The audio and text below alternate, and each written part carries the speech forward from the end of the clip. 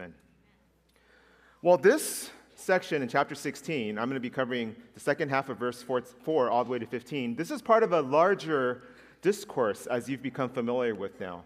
When you look at John chapters 13 to 17, what you'll find is that this is pretty much the extended conversation and teaching that Jesus wanted to give to his disciples and to the 11 in particular, because the bulk of the teaching happens after Judas leaves and goes on his way.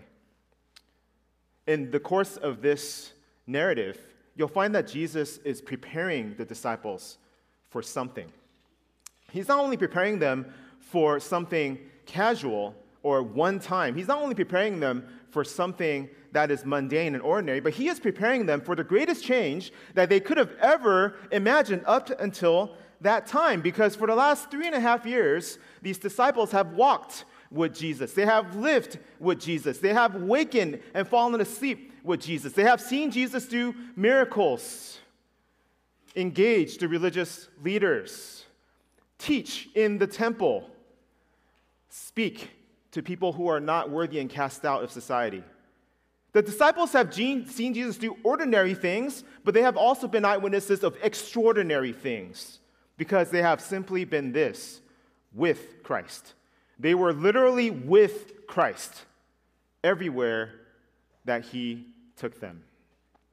You know, when Jesus first called these disciples, and you look back, you hearken back to the beginning of the Gospel of John, there was a way by which John framed how the disciples came to know him, that some saw him and immediately understood him to be the Lamb of God, that he is the King of Israel, that he is the Son of God, that he is Rabbi, Teacher, O Great One. And so as the Holy Spirit worked even in their hearts, then when Jesus says, "Follow me," they came, and they formed a band of brothers that then traveled with Jesus everywhere for 3.5 years. But see, that in of itself is about to change. Is there anything that you've done consistently in your life for 3.5 years for which then now there's a change? I think for you who are students, you will relate to that kind of time period, right? And the changes that come. For those of you who are young marrieds, maybe it's 3-4 years when you would possibly start having children. Oh, change. Maybe it's not too long before your children leave the home and they get married and possibly you become grandparents. But 3.5 years of doing the same thing is a very long time. A very long time. So Jesus is preparing them for this dramatic change in their lives, in their rhythm, in their schedule, in their responsibilities. But most importantly, the greatest change is the one who is going to go and be with them no longer. So Jesus has been very intentional and meticulous in preparing his disciples for this. I can't imagine a greater change in the life of these 11. So you find in John 13, in the very beginning, he serves them, he washes their feet, demonstrates what love looks like, but then he goes on to tell them, "You cannot follow me where I'm going. I'm departing, but you cannot go with me," even though to Peter he said, "You will eventually die just like me," as the disciples all did, and most of them suffered a martyr's death.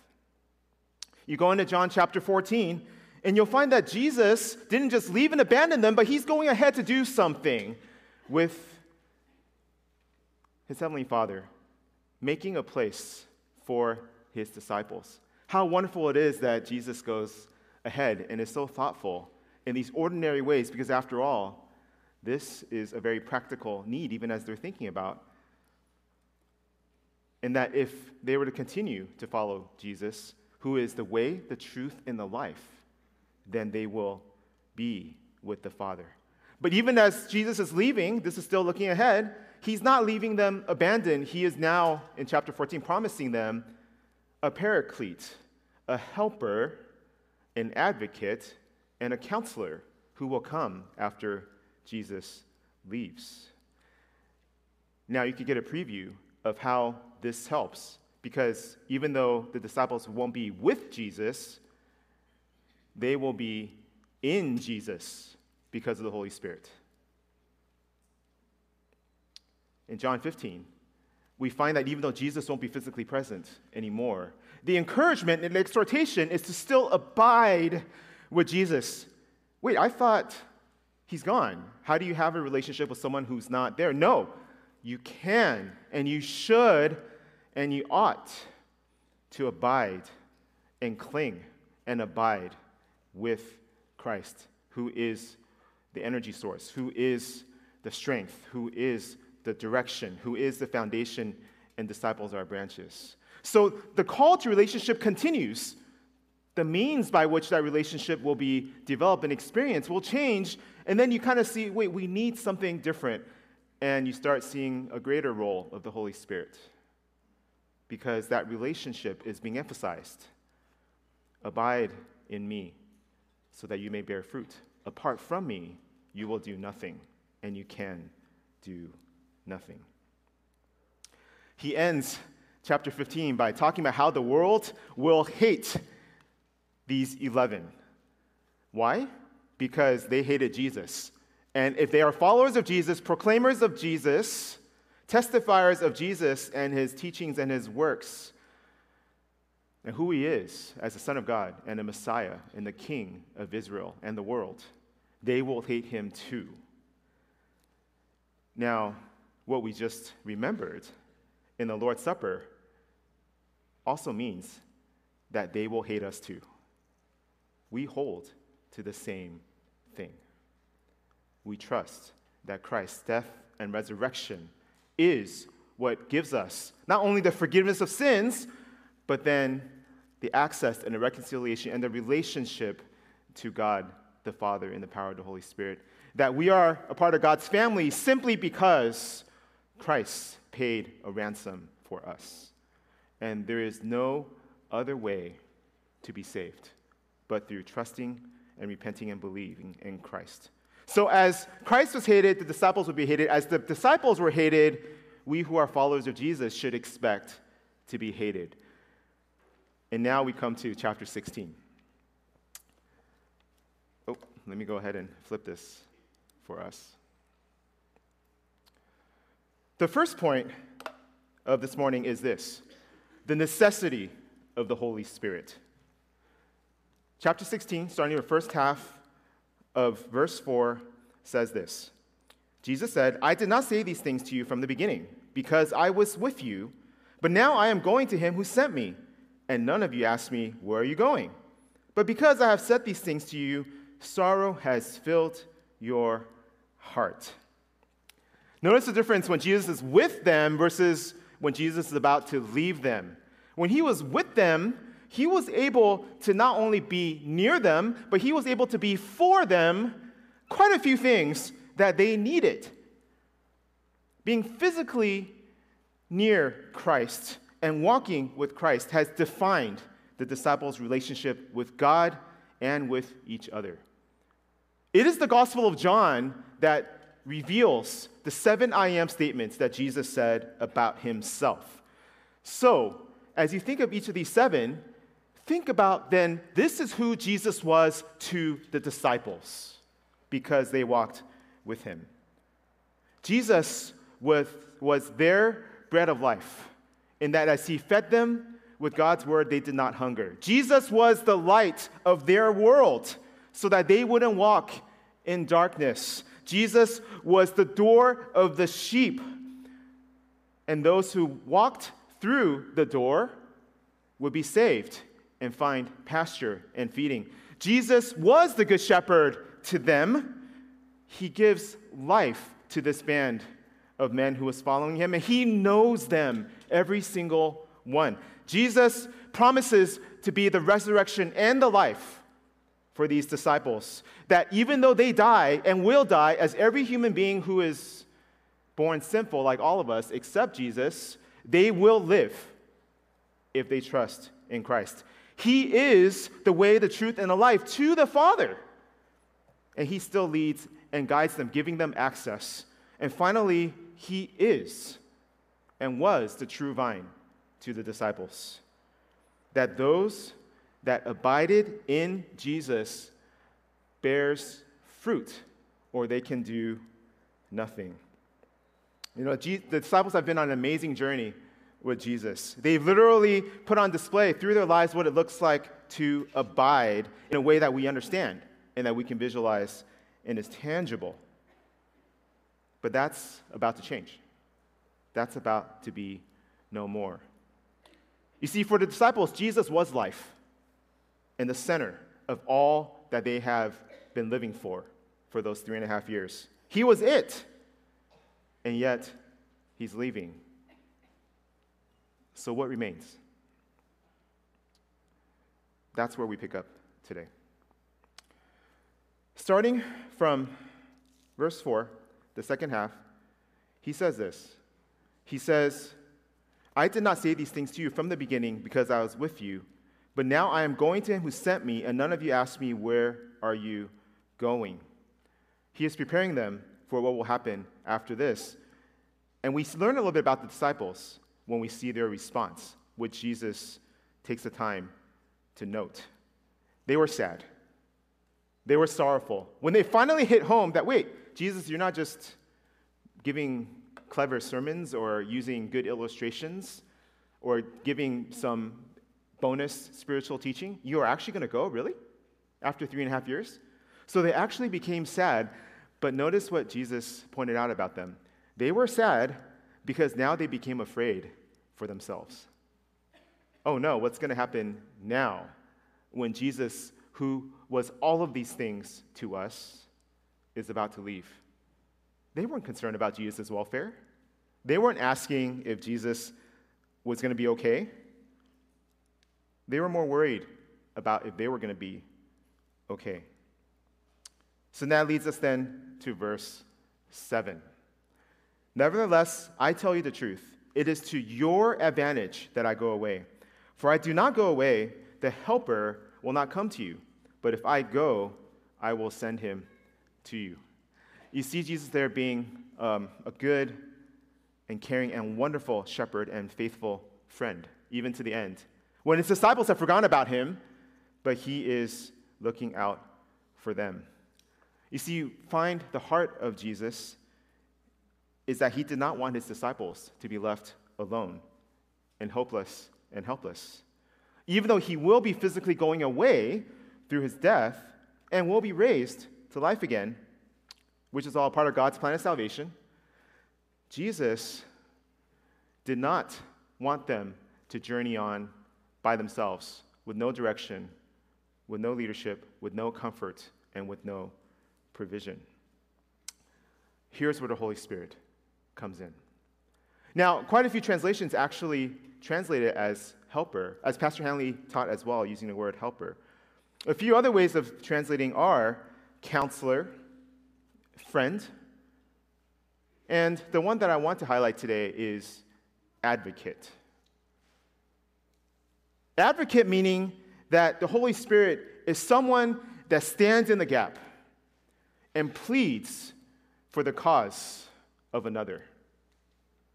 So the Holy Spirit then is going to come and stand in the gap between God the Father and followers of Christ, but he will also come and stand in the gap of a world that hates them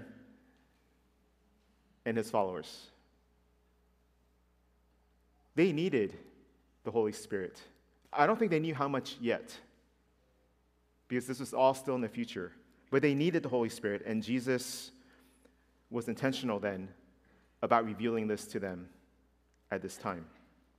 What we learn about then this role of an advocate is this, is that as Jesus goes to the Father, then the Holy Spirit, who then comes from Christ and who enables people to be in Christ in relationship, will continue to walk with them and to guide and to teach and to instruct and to take them from various places of confusion, sorrow, and weakness so that they can finish their journey and their pilgrimage to the Father. After all, what good is Jesus declaring that he is the way, the truth, and the life if the disciples don't get there? See, Jesus is looking at the end, and he knows where his people will be. So then, at that point in time where he's about to depart, the Holy Spirit the advocate comes in as the third member of the Trinity, but not the least. The third member of the Trinity in God's plan of salvation, and then will enable and empower God's people to finish the race, complete the journey, fulfill their call. And so this role of advocate then is someone that stands in the gap because there's a need, but also someone that stands in the gap because it is not all of the disciples' fight to wage. There's a reason why we're called to trust in Christ and not to replicate what Christ did. We're called to put our faith in Him. There's things that only God can do. And the Holy Spirit, we will see, proceeds to lead and to guide in both of those directions, standing in the gap with the world, standing in the gap between us and God. That leads to the second point. Can you flip to the next slide, please? Thank you. The first role that the Holy Spirit takes is that He gives conviction to the world.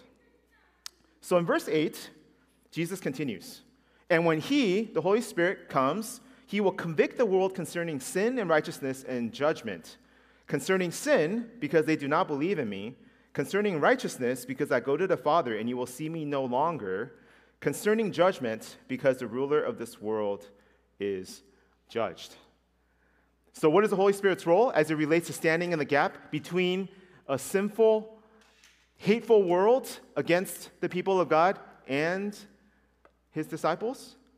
His role is one of placing judgment and conviction on the world and its systems and its rulers. And He does so in these three particular ways.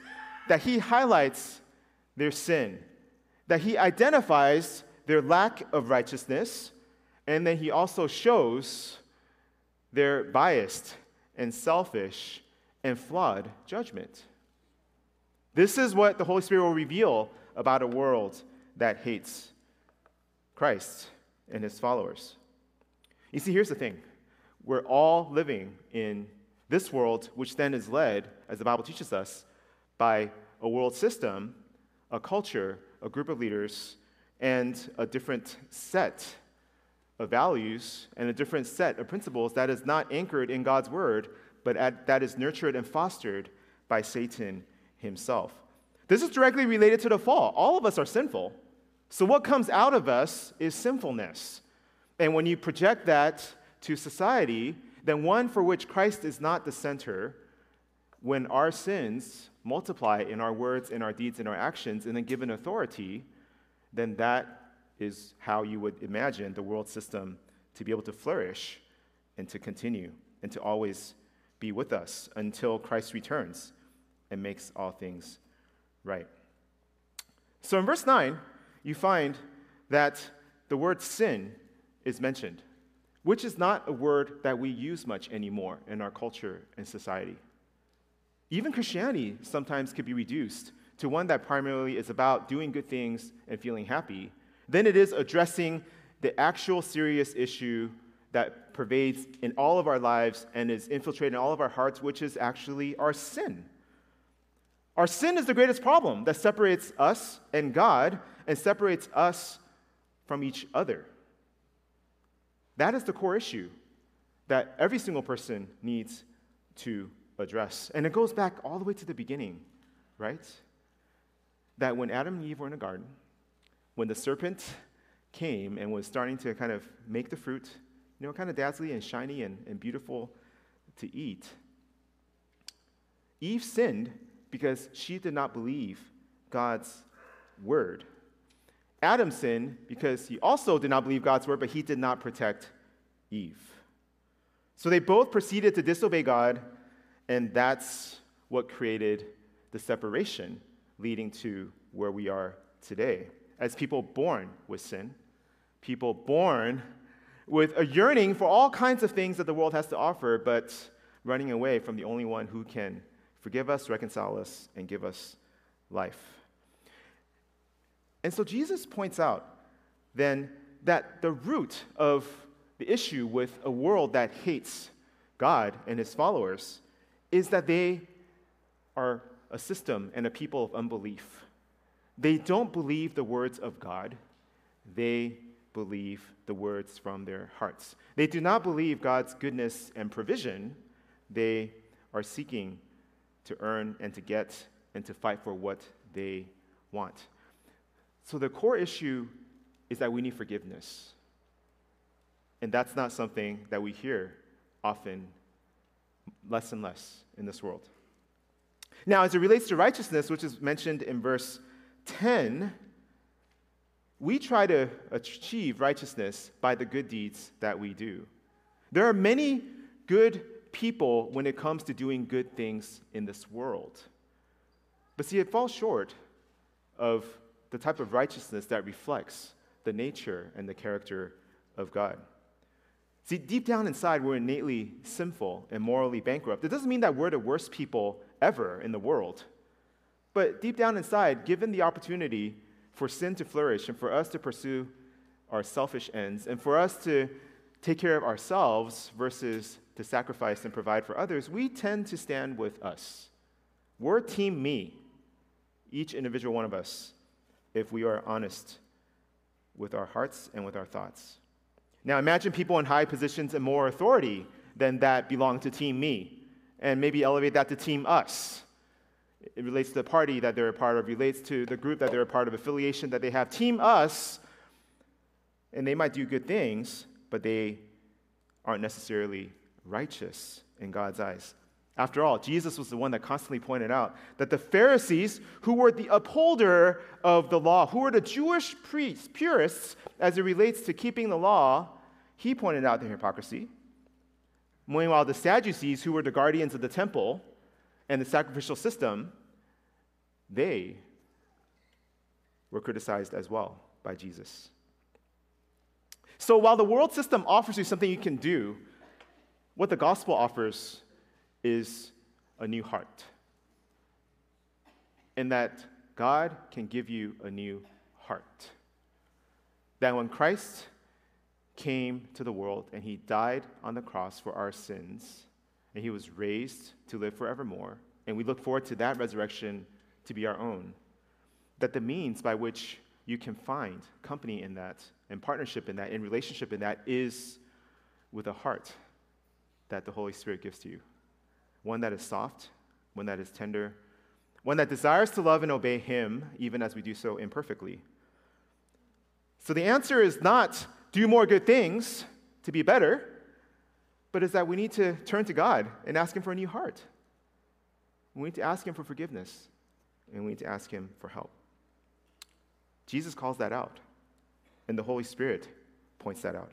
Finally, in verse 11, judgment is highlighted. Now, it is actually often the people in authority in our world that pronounces all kinds of judgments, right or wrong, good or bad, legal or illegal. But you also find oftentimes that it is the gatekeepers who are at times the perpetrators of crime. A bunch of names come to mind. Most recently, I just scrolled through the Netflix documentary on Bernie Madoff. And I remember when it was all happening, I was, I think, too young to appreciate how awful and sinister a lot of that was, and how broad and how extensive it was. So that was helpful for me to go, wow, even though it's the point of view, wow. Just because you're in a position of power, position of authority, it doesn't mean that you yourself are okay and you're doing good things. But see, that's a reflection of our righteousness, even the lack of, but along the way, it's also a reflection of how our judgments are often awry, how we see people in terms of how they project themselves versus who they are, how we measure what is success from the world's eyes versus from God's. So the Holy Spirit's role, you find in verse 9, is to convict, but it's not to convict you, it's to convict the world. See, there's a reason why I wanted to use the word advocate. See, sometimes if it was up to us, we don't have clarity in how we see things and understand our circumstances sometimes.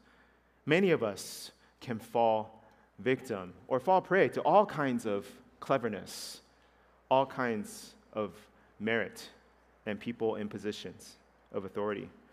But the Holy Spirit will stand in a gap between the followers of Christ and the world and say, no, you are wrong. You are not doing what honors God. You are not good or righteous. You are extending wrong judgment. That's what Jesus did for his disciples, wasn't it? See, when they traveled together as a band of brothers, they weren't short of enemies and people telling them, oh, Jesus, bad guy, don't listen to him. Hey, we're the ones in charge, how dare you? What did Jesus do? He sheltered them and protected them and always pointed them back to him. The Holy Spirit will do that, but towards the world, so that we're able to see more clearly who we are in Christ, but then also be able to know that we stand with God and that we stand in Christ and that we stand in our work in progress in the power of the Holy Spirit. Now, here's a question I want to ask you. Why is it helpful that the Holy Spirit does this? This is where our human tendencies get in the way. You know who's inclined to do this? We are. We're super good at telling the world and convicting them of their sin. We're really good at it. We could point out 10 different things that the world is doing wrong today and convict the world ourselves. But that's not our primary job. That's the Holy Spirit's job, to convict the world. That's not our job. It's good to discern. It's good to know right from wrong. It's good to be faithful to Scripture. It is good to be obedient to Christ. It is good to pursue holiness. It is good to demonstrate righteousness. But our role primarily is not to convict the world. That's not our job. Even though we have perspective, insight, wisdom, and truth. It is the Holy Spirit's job to bring about conviction towards the world and in the hearts of people in society. But you know what our job is? Our job is to share the gospel and to point people to Jesus. And as we strive to do so, he is the advocate then that fights for us. We don't have to fight for whether we are right or wrong compared to the world, although we should know. But it's not our job to convict the world. We are not judge and jury for the world. We have more important things to do. See, the Holy Spirit is the advocate who fights for us and changes people's hearts as we need him to do. And our role is to point everyone that God sends our way and that we send ourselves to as well, to Jesus, who is the bread of life, the light of the world, the door of his sheep, the good shepherd. He promises the resurrection and the life. He is the way, the truth, and the life, and he is the true vine that you could build your life on so that you can bear fruit. That's our job as followers of Jesus. That was the job of the 11. And the Holy Spirit stands in the gap to then convict the world of their wrong. Now let's go to the third point. Can you change the slides, please? Thanks. The second aspect of the Holy Spirit's work is his ministry amongst the people of God. Let me go ahead and start reading from verse 12. I still have many things to say to you, but you cannot bear them now. When the Spirit of truth comes, he will guide you into all the truth. For he will not speak on his own authority, but whatever he hears, he will speak. And he will declare to you the things that are to come. He will glorify me, for he will take what is mine and declare it to you. All that the Father has is mine. Therefore I said that he will take what is mine and declare it to you. So what is the Holy Spirit's function? To guide the followers of Jesus to the truth with a capital T, and to glorify God by declaring Christ's work and wisdom to them. The disciples needed this too, because the one thing that you know they'll be missing when Jesus physically is gone is they will actually be missing Jesus himself and his words and his habits and his rhythms and his wisdom and his prayers and his teaching. As they've known it for the last 3.5 years, it will be gone. But see, God is the one who gave Christ the truth that came out of his mouth. The Holy Spirit then will give us and point us to that truth. This is what the disciples needed. You see in verse 12, and I'm kind of reading a little bit into this, but Jesus specifically says, I have a lot more things to tell you, but you can't bear them now. I mean, it really does sound like a man, he's about to go. But he's thinking for the welfare and for the good of his disciples. I mean, it was in John where the writer says, there's not enough books and paper that could be used to record every single thing that Jesus did and said.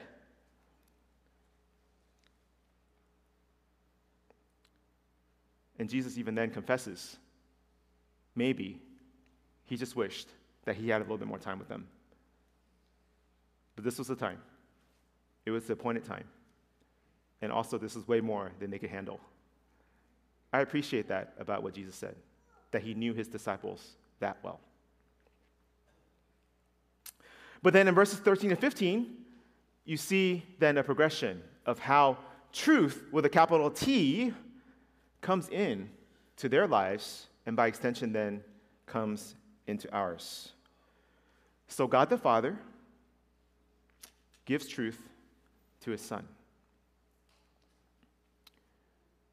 His Son gives truth to the Holy Spirit. The Holy Spirit declares the truth given to him by the Son, which was received then by the Father, from the Father.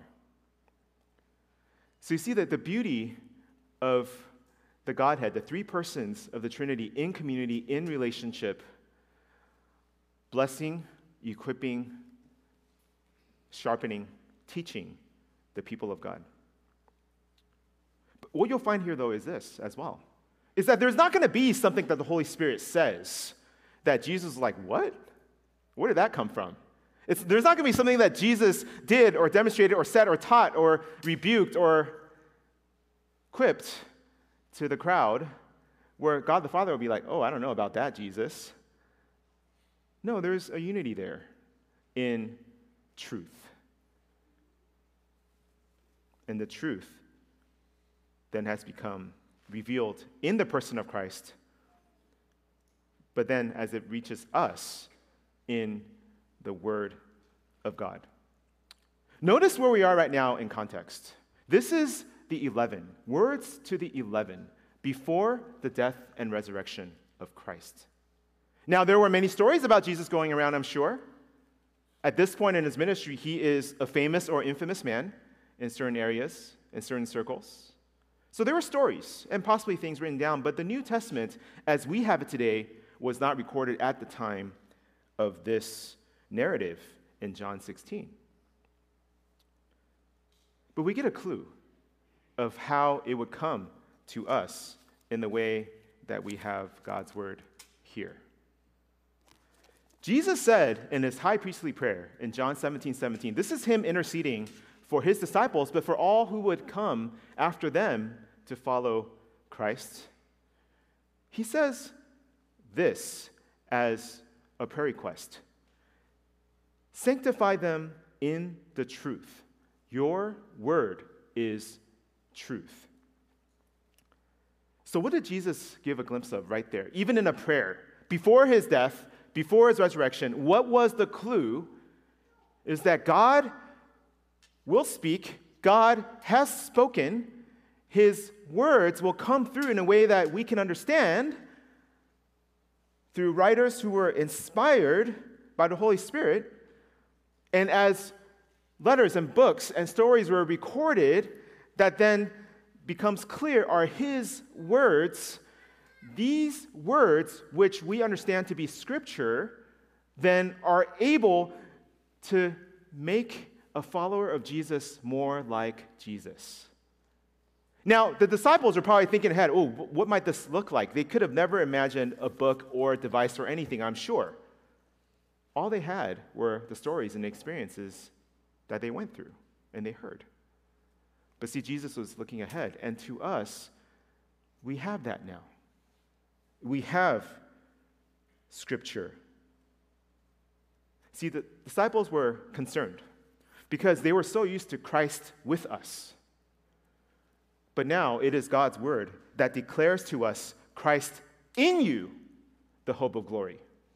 You don't need Christ with you, Christ in you, the hope of glory. That to live is Christ, and to die is gain. That you are made new creations according to Scripture. You are no longer in Adam, in the flesh, in your sin. These are all truths from God's word. We're reminded in Colossians chapter 3, verses 1 through 4, as well, that the journey that we're on, that the journey the disciples were on, that Jesus expected them to finish and desire for them to reach the end, where Paul says then, for you have died, and your life is hidden with Christ in God. When Christ, who is your life, appears, then you also will appear with him in glory. It is God's word then that reminds us if you're in Christ, you will finish. So carry on and continue.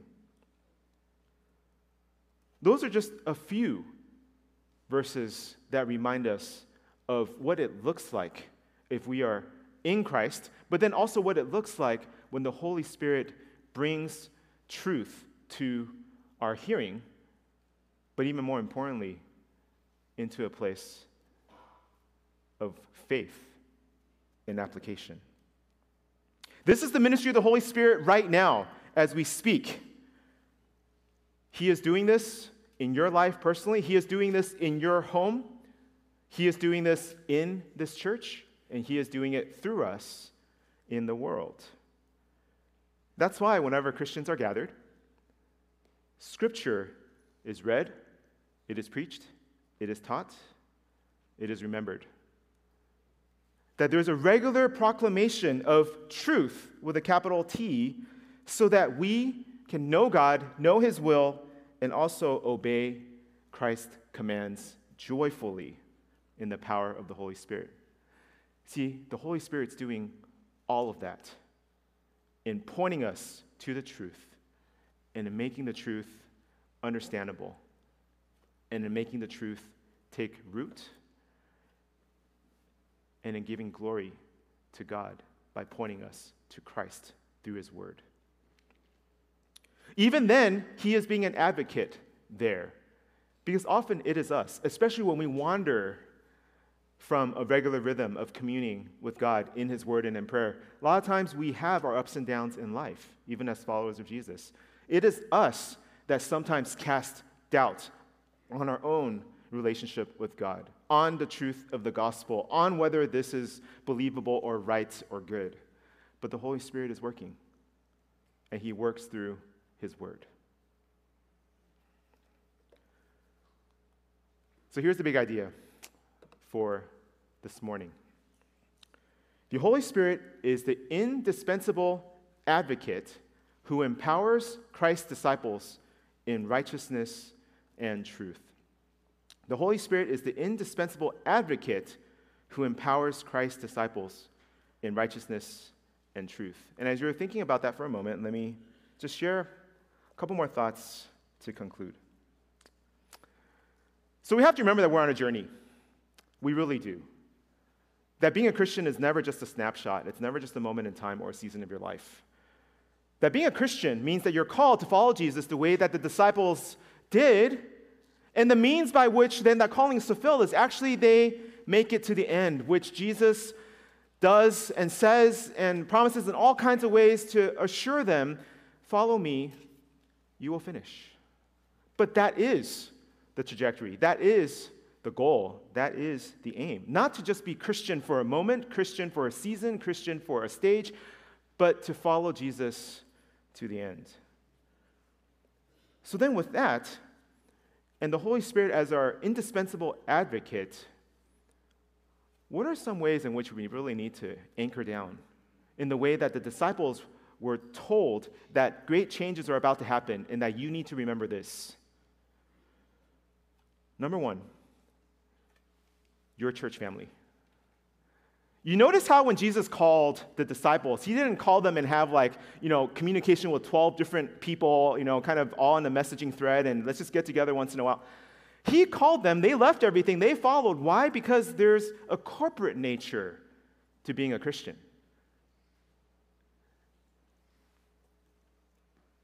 Most of us are part of a family in some way, even if maybe they're a close-knit group of friends and we see them that way. What is natural? That if you don't see them or hear from them or meet with them in a while, if you haven't had a meal, you miss them. Something doesn't seem right. What's wrong with my family, right? Or if ordinary things like that don't go well, conflicts happen, issues arise, you're like, oh, that's hard. What's wrong with my family? You're thinking that. Well, by the same token, when Christ called for followers, he was really calling them to follow him to become a part of the household of God. That they weren't meant to follow Jesus alone, ever. There's a reason why he intentionally said all these things to the 11. After the one that he knew was going to betray him leaves, okay, you go, you're not a part of this anyway. But 11, he extended this entire discourse to 11 people together in the same place sharing a meal. Why? Because that was their identity. If you're a Christian, you belong in a family where you are spiritual brothers and sisters, not because of what you have done, what you look like, how tall or short you are, what gender you were born, and what God had designed, but it's because you're a family. See, it is a spiritual family that gives insight and also trajectory and also redemption to the earthly family. The earthly family will always end, every single one. But the spiritual family lives forever. Forever family is in Christ. So the local church needs to be a priority for you. I'm not saying that it has to be this local church, but there should be a local church for which you belong to, you are committed to, and that as the Holy Spirit is working amongst his people, you are there too. You realize who missed out on all this? Judas. And again, we knew that he wasn't a part of them. But he missed it all. Didn't even get to read the Bible. Missed it all. You need to be there. And the local church is the place where we're supposed to be as followers of Christ. The importance of in Christ needs to be distinguished from in church. Right now, you're in church. And as you're in church, some of you are in Christ.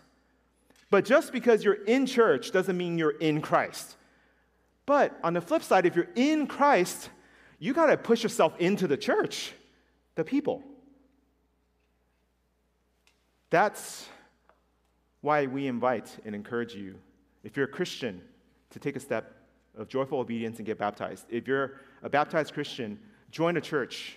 And however it is that church welcomes and accepts and recognizes that, so that you can commit your life with others in pursuing a vision that God has given to them, which here in FCBC Walnut is to be a vibrant church of disciple makers, and we believe that, and we're working on that.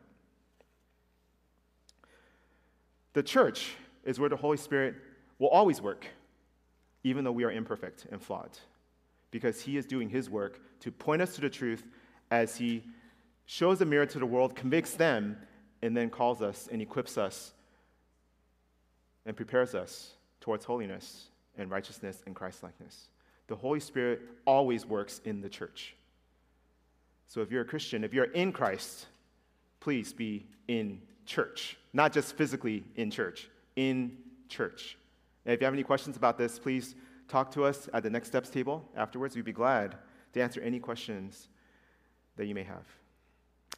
Now, in the home, where the family is supposed to be like a little church, then applying this would be where you're constantly directing your attention towards the truth that the Holy Spirit has inspired, but then also is pointing us to. Teach your children the Bible and the truth. Remind one another as husband and wife of the Bible and the truth. The home is where it all begins. And it is the home then that comes into the church. And as each member of a household is in Christ, then they could be in church.